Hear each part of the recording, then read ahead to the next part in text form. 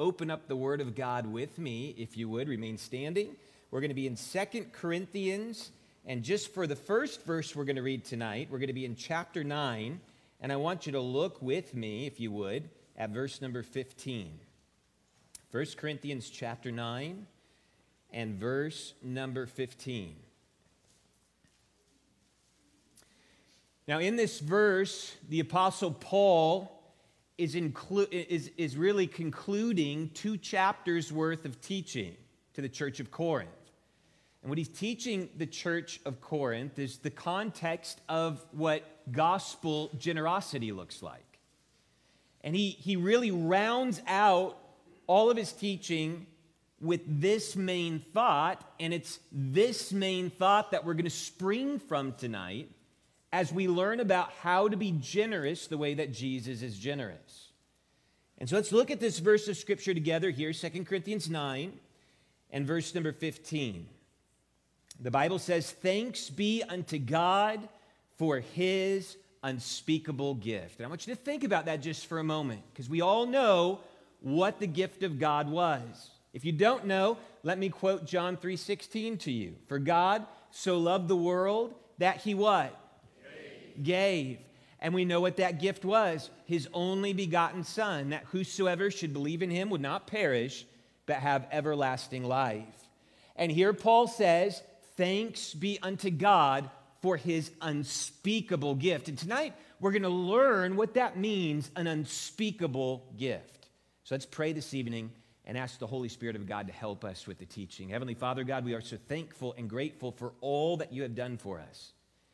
And Lord, we understand that knowing you personally as our Savior brings your very Spirit into our lives.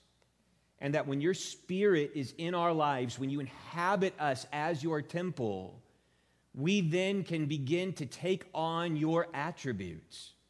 You call us to holiness. You call us to Christian love.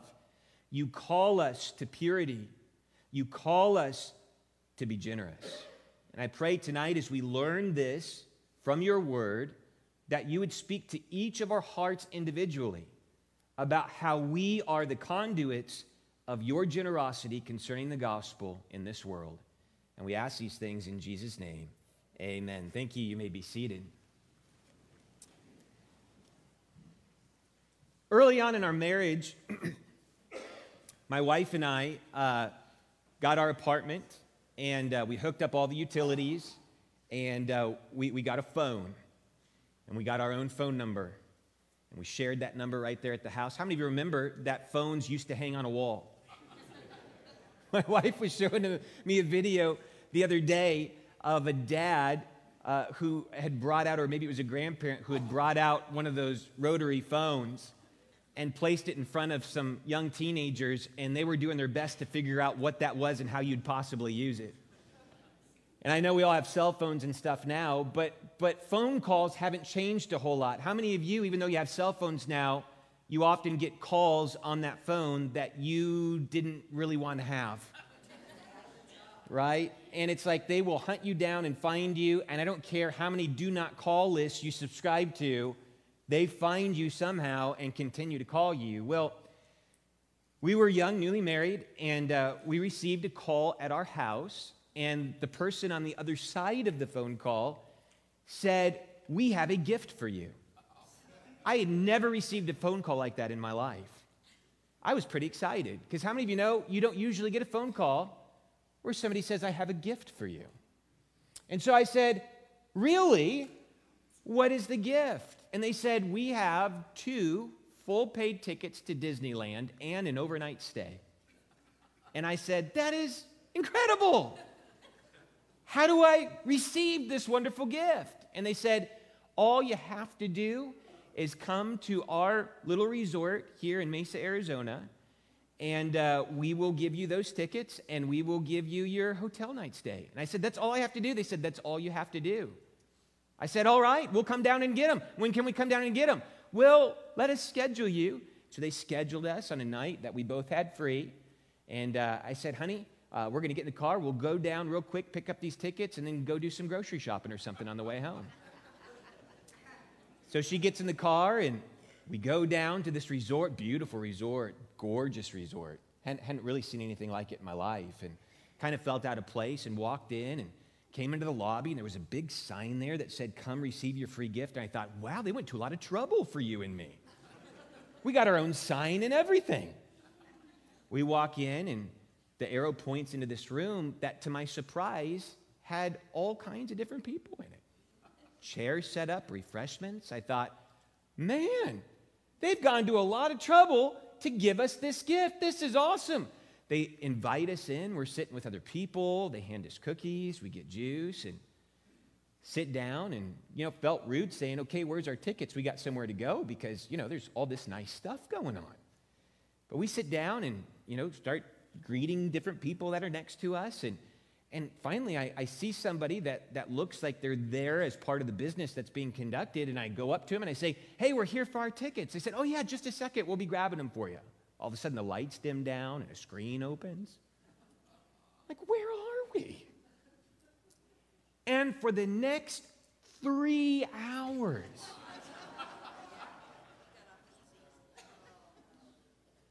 they begin to show properties and resorts, and I'm like, what is going on? And they begin to conclude this video that's about 45 minutes long and say, next you'll be separated into different groups where we'll explain to you how you can invest in your own vacation property. And I thought, we're in the wrong place. We just got married. We've got ramen soup in the cupboard. That's our food for all next week. And we sit down at this table, and this guy pulls out more brochures, and I will tell you what, it switched very quickly from becoming a gift to becoming something that we were coerced into to try to purchase. And finally, after that 3-hour moment hit, and they would have gone on longer, I grabbed my wife's hand, I stood up, I said, we want our tickets. And they gave us our tickets, and we got out of there. And we went to Disneyland. We stayed overnight. It was great. But how many of you understand that sometimes our giving and gifts aren't all that they could be and aren't all that they should be? And when we consider the generous spirit of our God and trying to see that spirit of generosity extend out through our lives as believers, we can sometimes interrupt what the true intention of the gift of God is and begin to manipulate it into our life and condense it down into something that's very describable and something that's right in a certain box that we've created, and really limit all that God truly desires to do out of our life. And so when Paul concludes this teaching on gospel generosity to the church at Corinth, he concludes it with this context and this thought: thanks be unto God for his unspeakable gift. And what he means by unspeakable gift is that it cannot be fully described. It is an indescribable gift. Yes, of course, we know it's the Son of God, and we know he gave his life for us, and we know he rose again, and we know that freely he gives to all men who will ask him his salvation. But you and I know that the working out of his salvation in our lives is a whole lot more than what can be condensed down into a few words or a few paragraphs. I don't know about you, but he's still working on me, and he's still working through me, and he's still performing miracles in my life, and he's still revealing himself to me. How many of you are glad we can't even begin to describe the goodness and greatness of the gift of God in our life? And it continues on every single day that we know him. The grace of God did not end at the moment of our salvation, but it continues to be freely poured out in your life and in my life as we live every day under the leadership of his Holy Spirit. And so the next couple of weeks, and I hope you'll stick with me, I believe what we learn over the next couple of weeks can be very transformative in our lives, concerning how we allow God to work through our life to minister out the gospel of the Lord Jesus Christ. And we're going to look at 2 Corinthians chapter number 8 and chapter number 9. And we're going to see what the Apostle Paul, through the Holy Spirit of God, can teach us about having a truly gospel-generous spirit. And so let's begin to dig into some of these thoughts this evening that the Apostle Paul shares with us. Turn with me, if you would, to 2 Corinthians chapter number 8. 2 Corinthians chapter number 8. And the first thing that I want us to see that the Apostle Paul shows us is that if we are going to really have this indescribable giving, we need to be a conduit of God's grace.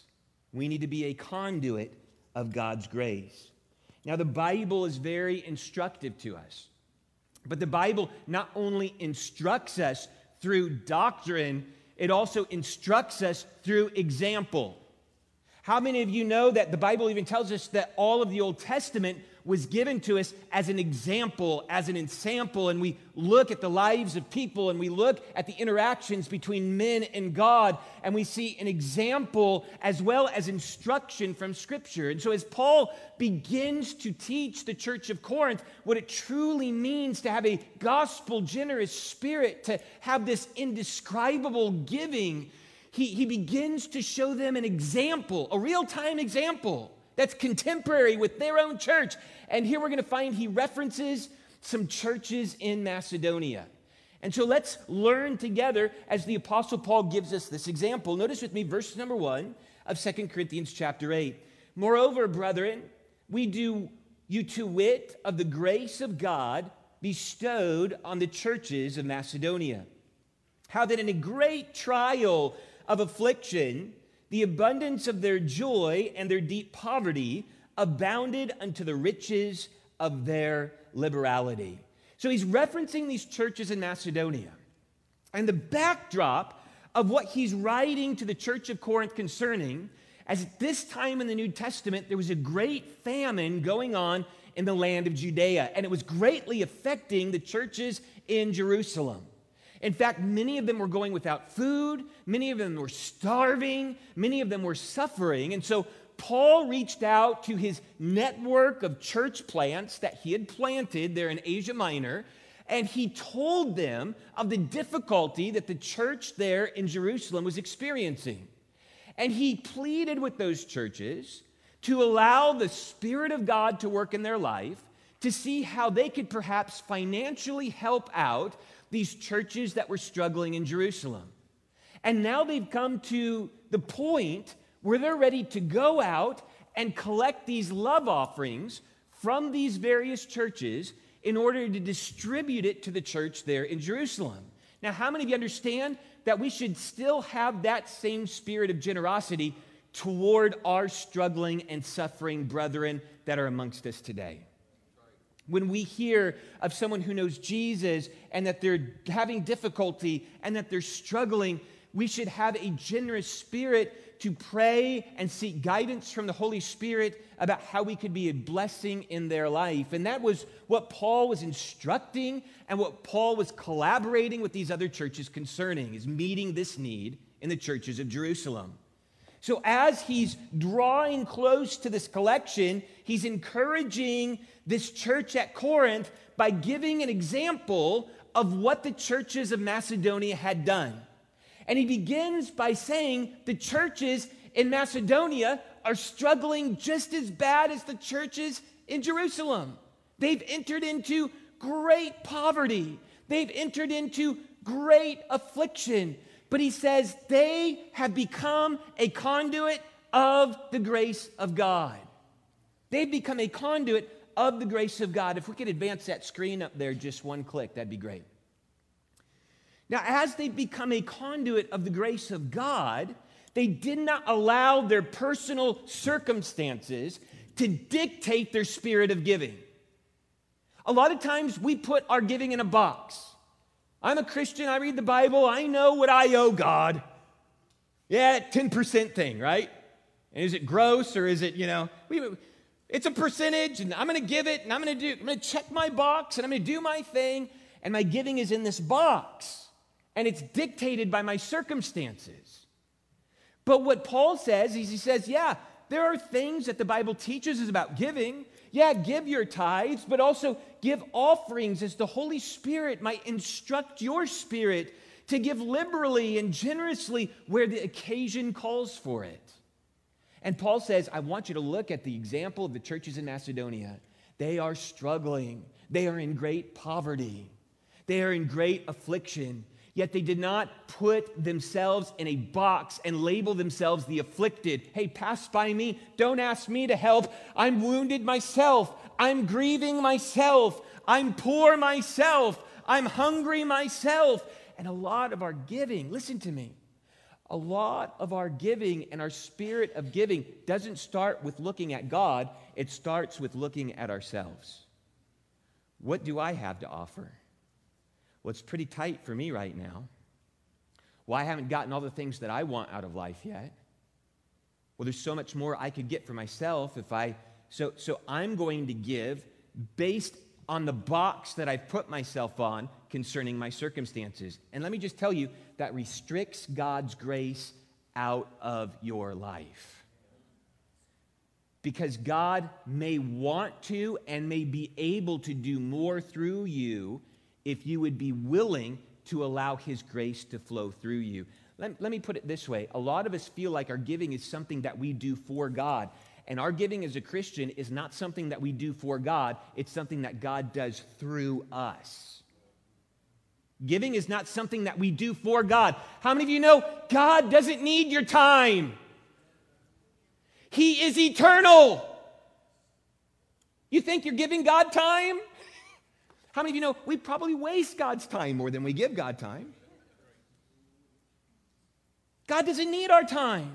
Hey, get this. God doesn't need your money. Yes, He does. I know. He told me one time. No, He doesn't. How many of you know our God owns the cattle on 1,000 hills and the gold in every mine? He doesn't need our money. God doesn't need our talent.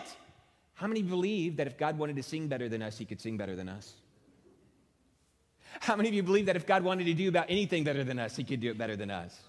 He doesn't need our talent, but yet God, through His grace, has chosen that instead of doing everything Himself, He wants to work through us who are not worthy. He wants us to experience His power. He wants us to experience His holiness. He wants us to experience His ministry as He works through us. And as He works through us, we become a conduit of His grace. And the more we open our life up and don't restrict it and don't put it in a box and don't define it by our own circumstances and don't say, I'm too poor to be generous, I'm too unknowledgeable to be generous, I'm too suffering to be generous. If we say, Lord, even as you were on the cross, suffering and dying and bleeding, you really shed your grace on me. And if we say, even in my time of wounding, in my time of suffering, in my time of hardship, I'm not going to put myself in a box and protect what I have from you.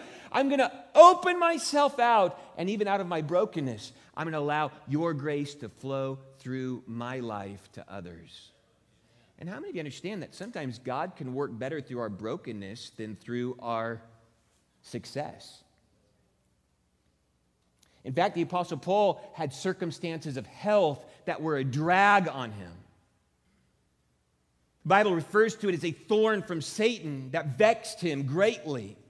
And he went to God 3 times saying, take this thorn away from me. And God's response was, my grace is sufficient for you, and you are made strong by me in your weakness.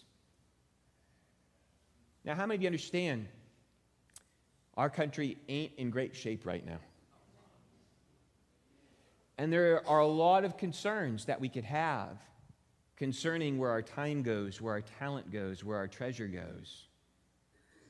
And yet I've seen, even in my own personal ministry, how God has worked His greatest works in my life when the man-made faucets of wealth and finance are turned off, and it's simply God that has to work in our life. How many of you remember 2008? Do you remember 2008? How many of you got a little sick to your stomach just by saying it's almost like 2020. 2008, if you're not familiar with it, that's when the Great Recession happened. The housing markets collapsed. Big banks were going under. You heard the term for the first time ever used, too big to fail, and yet everything was failing. And that was the year that God moved us away from our comfortable spot in Arizona to plant a church in Southern California. We put our house up on the market, pre-market crash, thinking that we were going to double our equity at that point in time, to 3 months later, our house being worth half of what it was. We actually owed too much at that point on the house for what we could sell it for. And part of our plan for going out and planting the church was that we were going to sell that house, take the proceeds from that, and use it to give us a kickstart to get the church planted. And all of that was wiped out from us. We couldn't sell our house. We couldn't find a renter for our house. The day came when the moving truck pulled up to our house, loaded all this stuff. And how many of you know Southern California is not the most affordable place in the world to try to live? We loaded all of our stuff up into that moving van, and we took off for Southern California without knowing exactly where we were going to stay, without knowing what the church was going to do. We hadn't had our first service. We haven't had our first Bible study. We didn't know if things were even going to take root.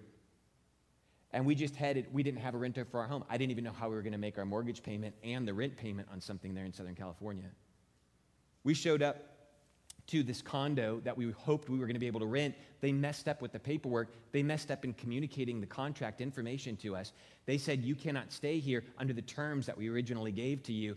We've had to change the terms. I think it underwent new management in the time that we'd kind of gotten the terms from them, and then we finally made it out there. And so the moving truck is half an hour away, and it's ready to drop off the stuff, and we have no place to live. How many of you know right then it was really tempting to say, well, we've got a home back in Arizona. Let's head back there. And in the circumstance of that, not knowing how God was going to provide, really struggling in my faith, really struggling in God, did you really call us out here, or have I made a huge mistake? At a time of intense vulnerability, at a time when I did want to run right back to our comfortable house, ask my dad if he'll hire me back on as an assistant pastor, and just start back where I was, the Lord began to show us that he was going to provide for us. While we're standing there in that condo, I get a phone call from a realtor that we've been working with to try to locate different places we could live. And she said, hey, I just got a call from someone who owns a condo. It wasn't very far from where we were at. Said they need to rent it. They couldn't move into theirs either, and they need to find a renter for it, and they're willing to give it to you for $400 less a month than you were going to pay for that one. She said, are you interested? Yes! She said, okay, well, maybe we can get some paperwork done, and in a couple of weeks you can get moved in. I need it now! She said, well, let me make a few phone calls. God let us move into that place without a background check, without a deposit, without anything. The moving truck, I gave him new directions to that address. The moving truck didn't skip a beat, pulled up right to that new house, unloaded all of our stuff into that new house. We moved in, saved $400 a month. Now, I make the rent payment, and the mortgage payment for my house back in Arizona comes up 5 days later, and I'm thinking, I've got no money to make that payment, Lord. What am I going to do? 1 day before my mortgage payment was due, we got a renter for that house at the full asking price that we had rent for. They had a money order to us that day enough to pay my house payment and never miss a house payment the whole time we had to hang on to that house there. Now, we didn't see how any of that was going to happen, but how many of you know our God is good? And he is able. And he has done that time and time again in our lives, where we've seen him come through with his promises. And that's the conduit of grace, the same grace that you benefit from every day, is the same grace that flows through you every day to minister to others the way that God is ministering to you. And we find here that these churches in Macedonia that the Apostle Paul is using as this example, that they were in great poverty, they were in great distress, they were having all kinds of difficulty, and yet I love these words, they abounded unto the riches of their liberality. For to their power, verse 3 of 2 Corinthians chapter number 8, for to their power I bear record, yea, and beyond their power they were willing of themselves. So this box of we don't have enough, and this box of I'm going through a tough time, and these circumstances didn't restrict them from being a conduit of the grace of God. They said, we might not have a whole lot to give, we might not be able to give a whole lot, but we want to give what we can, and if God provides us to have power to give above what we can, we want to give above what we can. If God gives us extra money, if God starts to bless us, you give us a call back, Paul, and we'll have some more that we can give to these struggling saints that are in Jerusalem. Can I ask you a question tonight?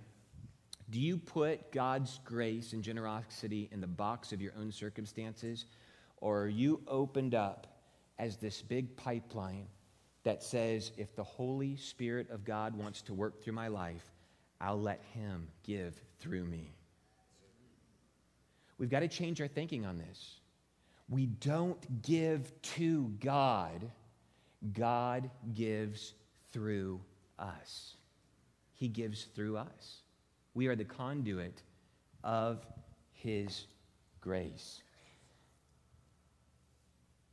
An example of this, my kids, when they were especially young, before any of them got jobs or got a bunch of birthday money that they were saving up, they'd like to get Mother's Day gifts or Father's Day gifts come Mother's Day or Father's Day. It's kind of funny how that transaction takes place, They want to give a gift, and so they go to mom and, hey, we're going to go shopping for the kids, and I give my wife a 20 or something, okay, maybe a tie or something, and then my kids go and they get the tie, and they come back and they give me the tie that they bought with my own money. I've got an actual shirt that my wife and the kids bought me. Says, my favorite kid bought me this shirt with my own money, But kind of, that's what it's like when we give to God. How many of you know that everything that we have comes from Him in the first place? And so whatever He gives through us is not something that we've conjured up on our own. It's out of His grace. He's given it to us. And so whatever we give, so to speak, back to Him is simply that which is His already.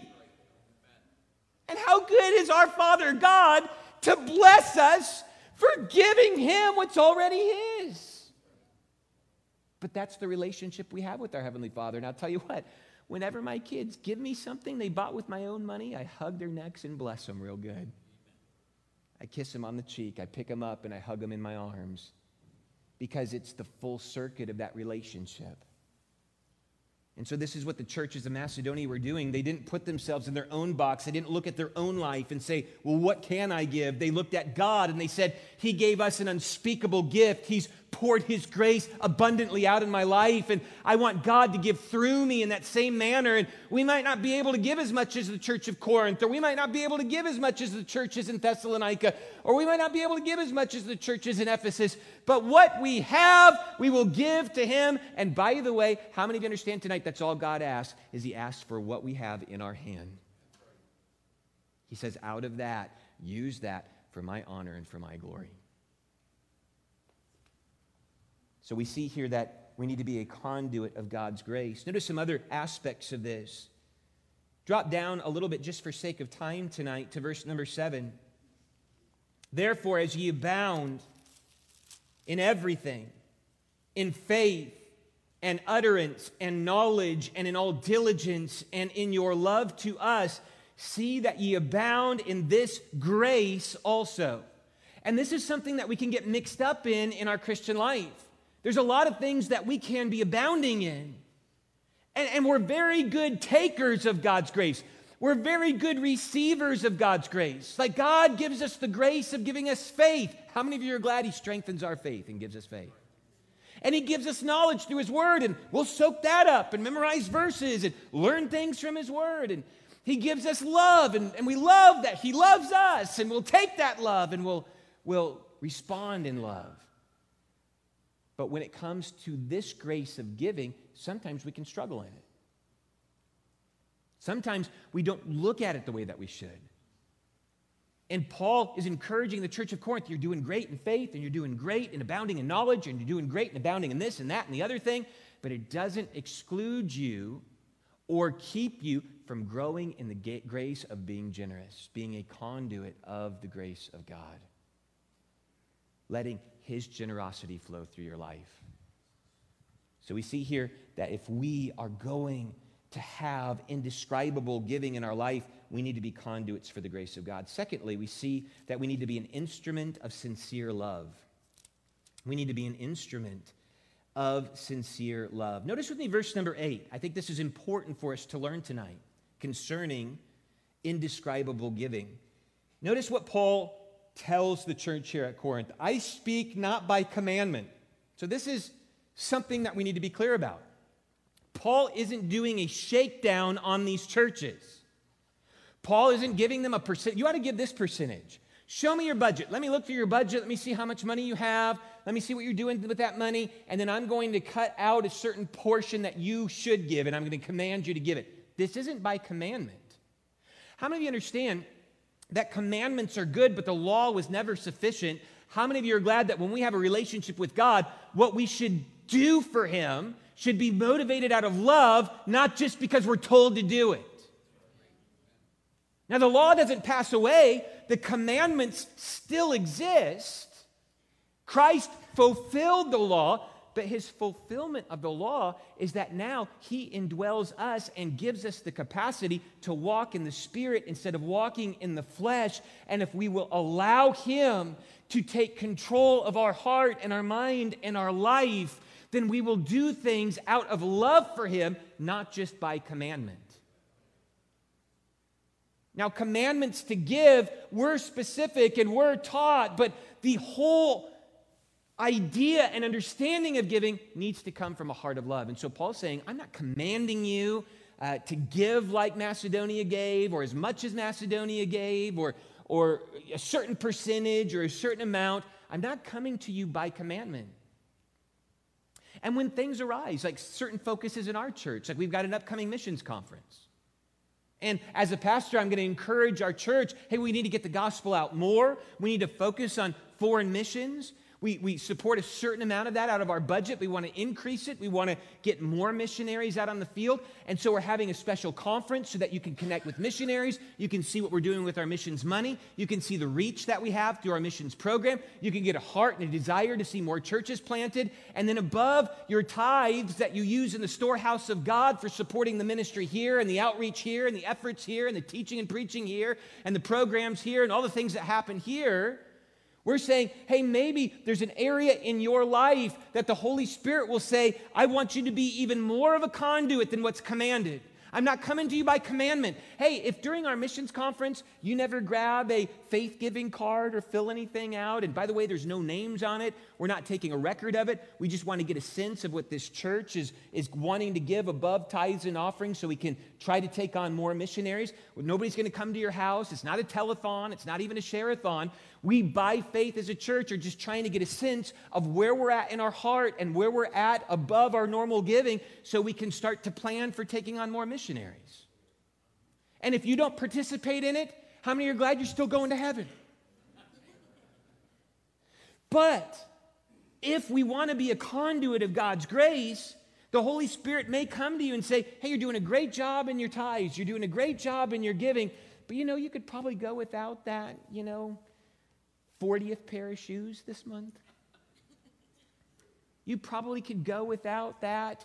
I'm using hyperbole here so it doesn't get too personal, You could probably go without this or do without that and maybe cobble together $20 more a month above what you normally give to help support a missionary that we can send out all over the world. By the way, as a church, for each missionary we send out, it's $100 a month right now. We're hoping to increase that over time for each missionary. And so that's about $1,200 a year per each missionary that we support.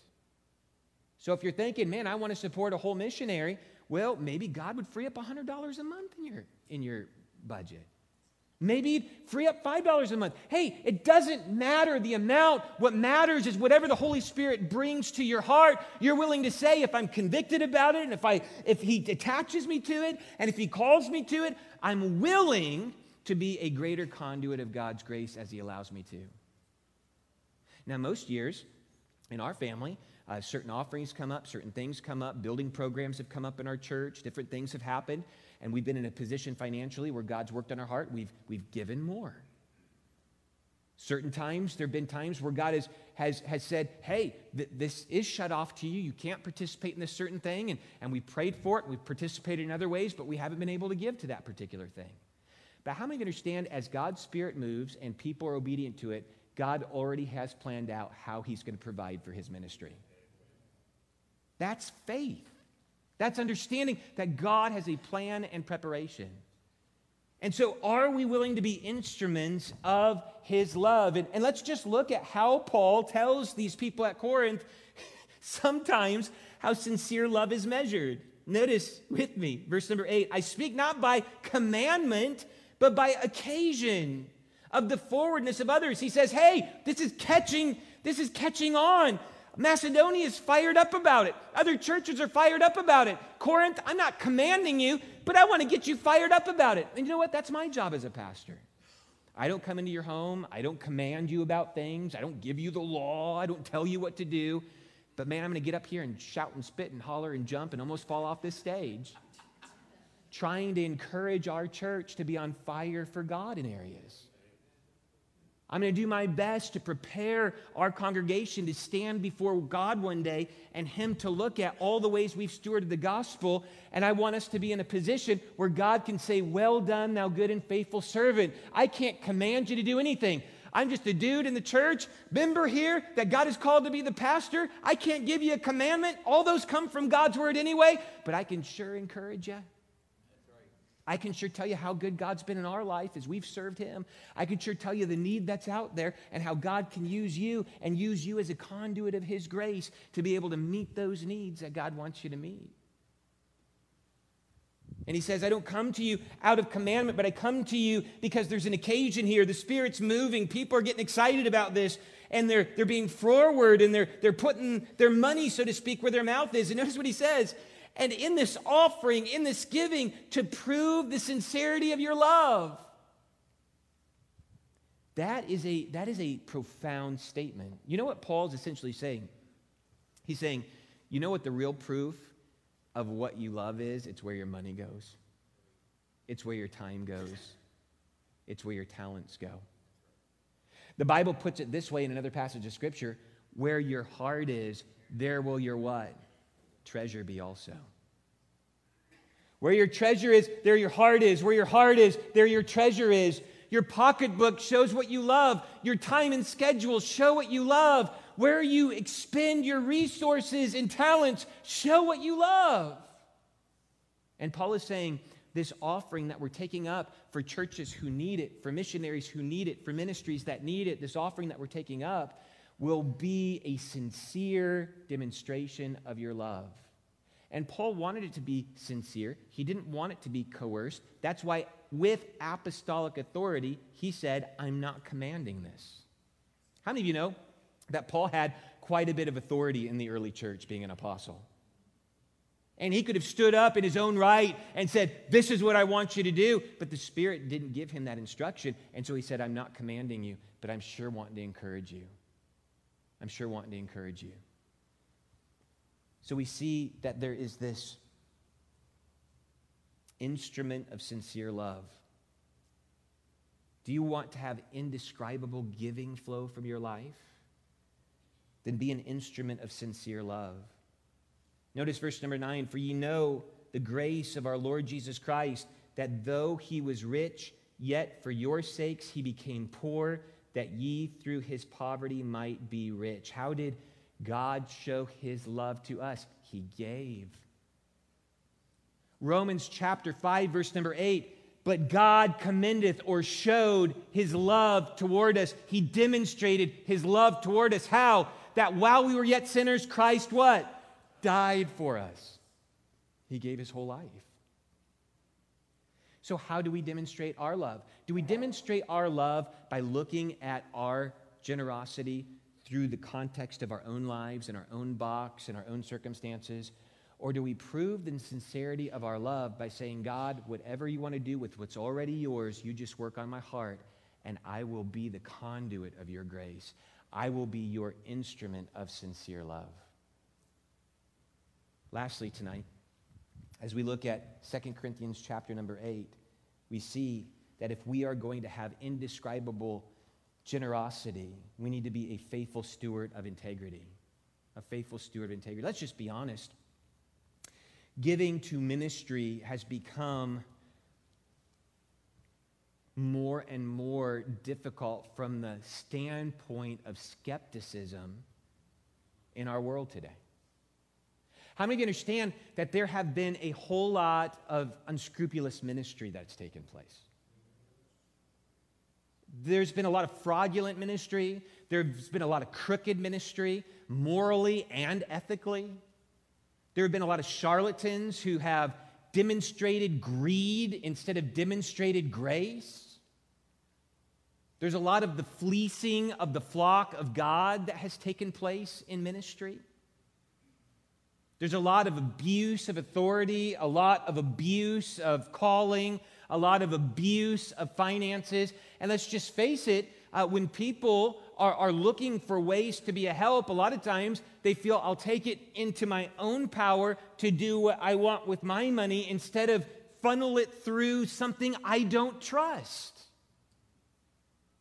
And by the way, how many of you can say right along with me, shame on Christians for that? And I think that there's a lot in Christianity that needs to be repented of concerning the stewardship of what is God's. And that's why I believe that we need to, in our church, have integrity in our finances. We need to be clear and transparent and provide an understanding and connection about what we're doing with money and how it's being used for ministry. I'm looking forward as we're ending this fiscal year and as we're preparing for our new budget and our new year to just share with our church at the beginning of the year all of the blessings that God has given us and what we're doing with our money. And I'm looking forward over this missions conference to be able to connect real time what's happening with money to ministry that's taking place overseas and have missionaries actually come in and report what's happening. So you know, hey, this is real and we're doing ministry and people are getting saved and churches are being built and discipleship's taking place. And man, I'm going to stand before God in heaven one day having been connected to a ministry of integrity that's really using God's money for God's things. What a blessing that is. And here, Paul is going to illuminate that for us. Because he's going to say, hey, when you give your offering, we've taken great care to send people with high integrity to look after the collection of the offering, to report back the integrity of its use, and to make sure that all things are done decently and in order. And by the way, how many of you believe that we should do that for our great King? I'm going to tell you this. God keeps excellent books, so we better too. And what we want is, as we show what God is doing to bless our ministry, we hope that excites people to say, man, I want to do more in ministry. I want to see more churches planted. I want to see more missionaries sent out. I want to see more buildings built. I want to see next generation ministries take place. I want to see kids' wings put up. I want to see this place explode to get the gospel to our generation and to the people in our community and to meet the needs that exist here. And when we have integrity in our giving, we can get excited about continuing to do more. I won't take a great deal of time with this. We'll be done very soon. But I want us to just see here how this passage of Scripture concludes so that we can see the integrity that takes place here in this giving. Notice with me as we drop down to verse number 16 for sake of time. But thanks be to God, which put the same earnest care into the heart of Titus for you. Titus is a minister that's working on behalf of the Apostle Paul in this process of getting the collection together and giving understanding about the collection and making sure that it gets to the churches in Jerusalem. For indeed, he accepted the exhortation, being more forward of his own accord. He went unto you, and we have sent with him the brother whose praise is in the gospel throughout all the churches, and not that only, but who was also chosen out of the churches to travel with us with this grace which is administered by us to the glory of the same Lord and declaration of your ready mind. Avoiding this, that no man should blame us in this abundance which is administered by us, providing for honest things, not only in the sight of the Lord, but also in the sight of men. And we have sent with them our brother, whom we have oftentimes proved diligent in many things, but now much more diligent upon the great confidence which I have in you. Whether any do inquire of Titus, he is my partner and fellow helper concerning you, or our brethren be inquired of, they are the messengers of the churches and the glory of Christ.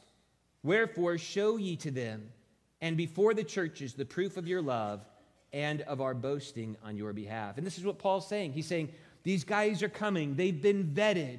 They're known abroad in these churches. They have impeccable integrity. We're not just sending people off the street to collect money, and we plan on reporting back to you. And if you have any questions about the process, bring those questions forward. And this is what we want in our ministry. We want to be able to provide for you information. We want to be able to provide for you an understanding of the ministry that's going on. We want to provide for you a real partnership together and what's flowing forth from this church so that you can be excited about it, so you can pray for it. I've loved on Wednesday nights how we've been sharing at intervals a missionary information and getting to you an understanding of the scope of our missions program so that when you give to it, it's not just like, I'll give to missions. I hope something good's going on there. You know the things that are taking place. I'm getting ready to have a conversation with the Summers, who've now been back in ministry down in Guatemala, and they were texting with me the other day. They were just getting ready to go. And how many of you know if supply chains are rough here, they're rough pretty much everywhere, especially in third world areas? And they finally got a hold of this part that they need for this oven that I know that we've given to. And so hopefully by the time our missions conference is ready to roll, we'll be able to show an interview I'm having with them, and we'll be able to say pictures of the work that's done. What is part of that? Well, it's for our encouragement, but it's also for our accountability. It's so that we understand the scope of ministry and the things that are taking place in ministry. Now, as we consider an indescribable gift, it's about more than just putting time into something. It's about more than just putting talents into something. It's about more than just throwing some money in an offering plate. It's about opening up our lives to be the conduit of God's grace. It's about connecting with the integrity of what takes place in ministry. It's about making sure that we have a heart that God can use in any way He desires to be effective in getting the message of His gospel out. And so as our missions conference continues to draw close, I want you to pray. And quite frankly, God's answer may be, no, not at this time. You're doing great. Keep giving what you're giving. Keep doing what you're doing. You're doing well. But as you see the missionaries come and you hear of the needs that take place in these countries and you see the work that's being accomplished, maybe you'd pray and you'd say, God, if there is an area where I can demonstrate my love by getting ministry rooted in other places of the world, would you work on my heart to show me an area of my life that I could free up financially to give a little bit more in this area, a little bit more toward this work, a little bit more toward this foreign mission program? And so I'd encourage you, we've got these on the back tables in all of the lobbies, to take one and just pray over it. Maybe God doesn't do anything, but maybe He does do something. And what He does throughout our whole church is exactly what He plans to do as we're obedient to Him. And I'm looking forward to seeing what the almost 7 or so missionaries that have presented their work since our last missions conference. I'd love to be able to call them and say, our church has raised the money and we want to take you on along with our other missionaries that we're sending out.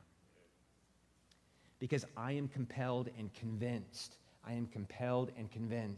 we need to do more to get the gospel out, not less. We need to do more to get the gospel out, not less.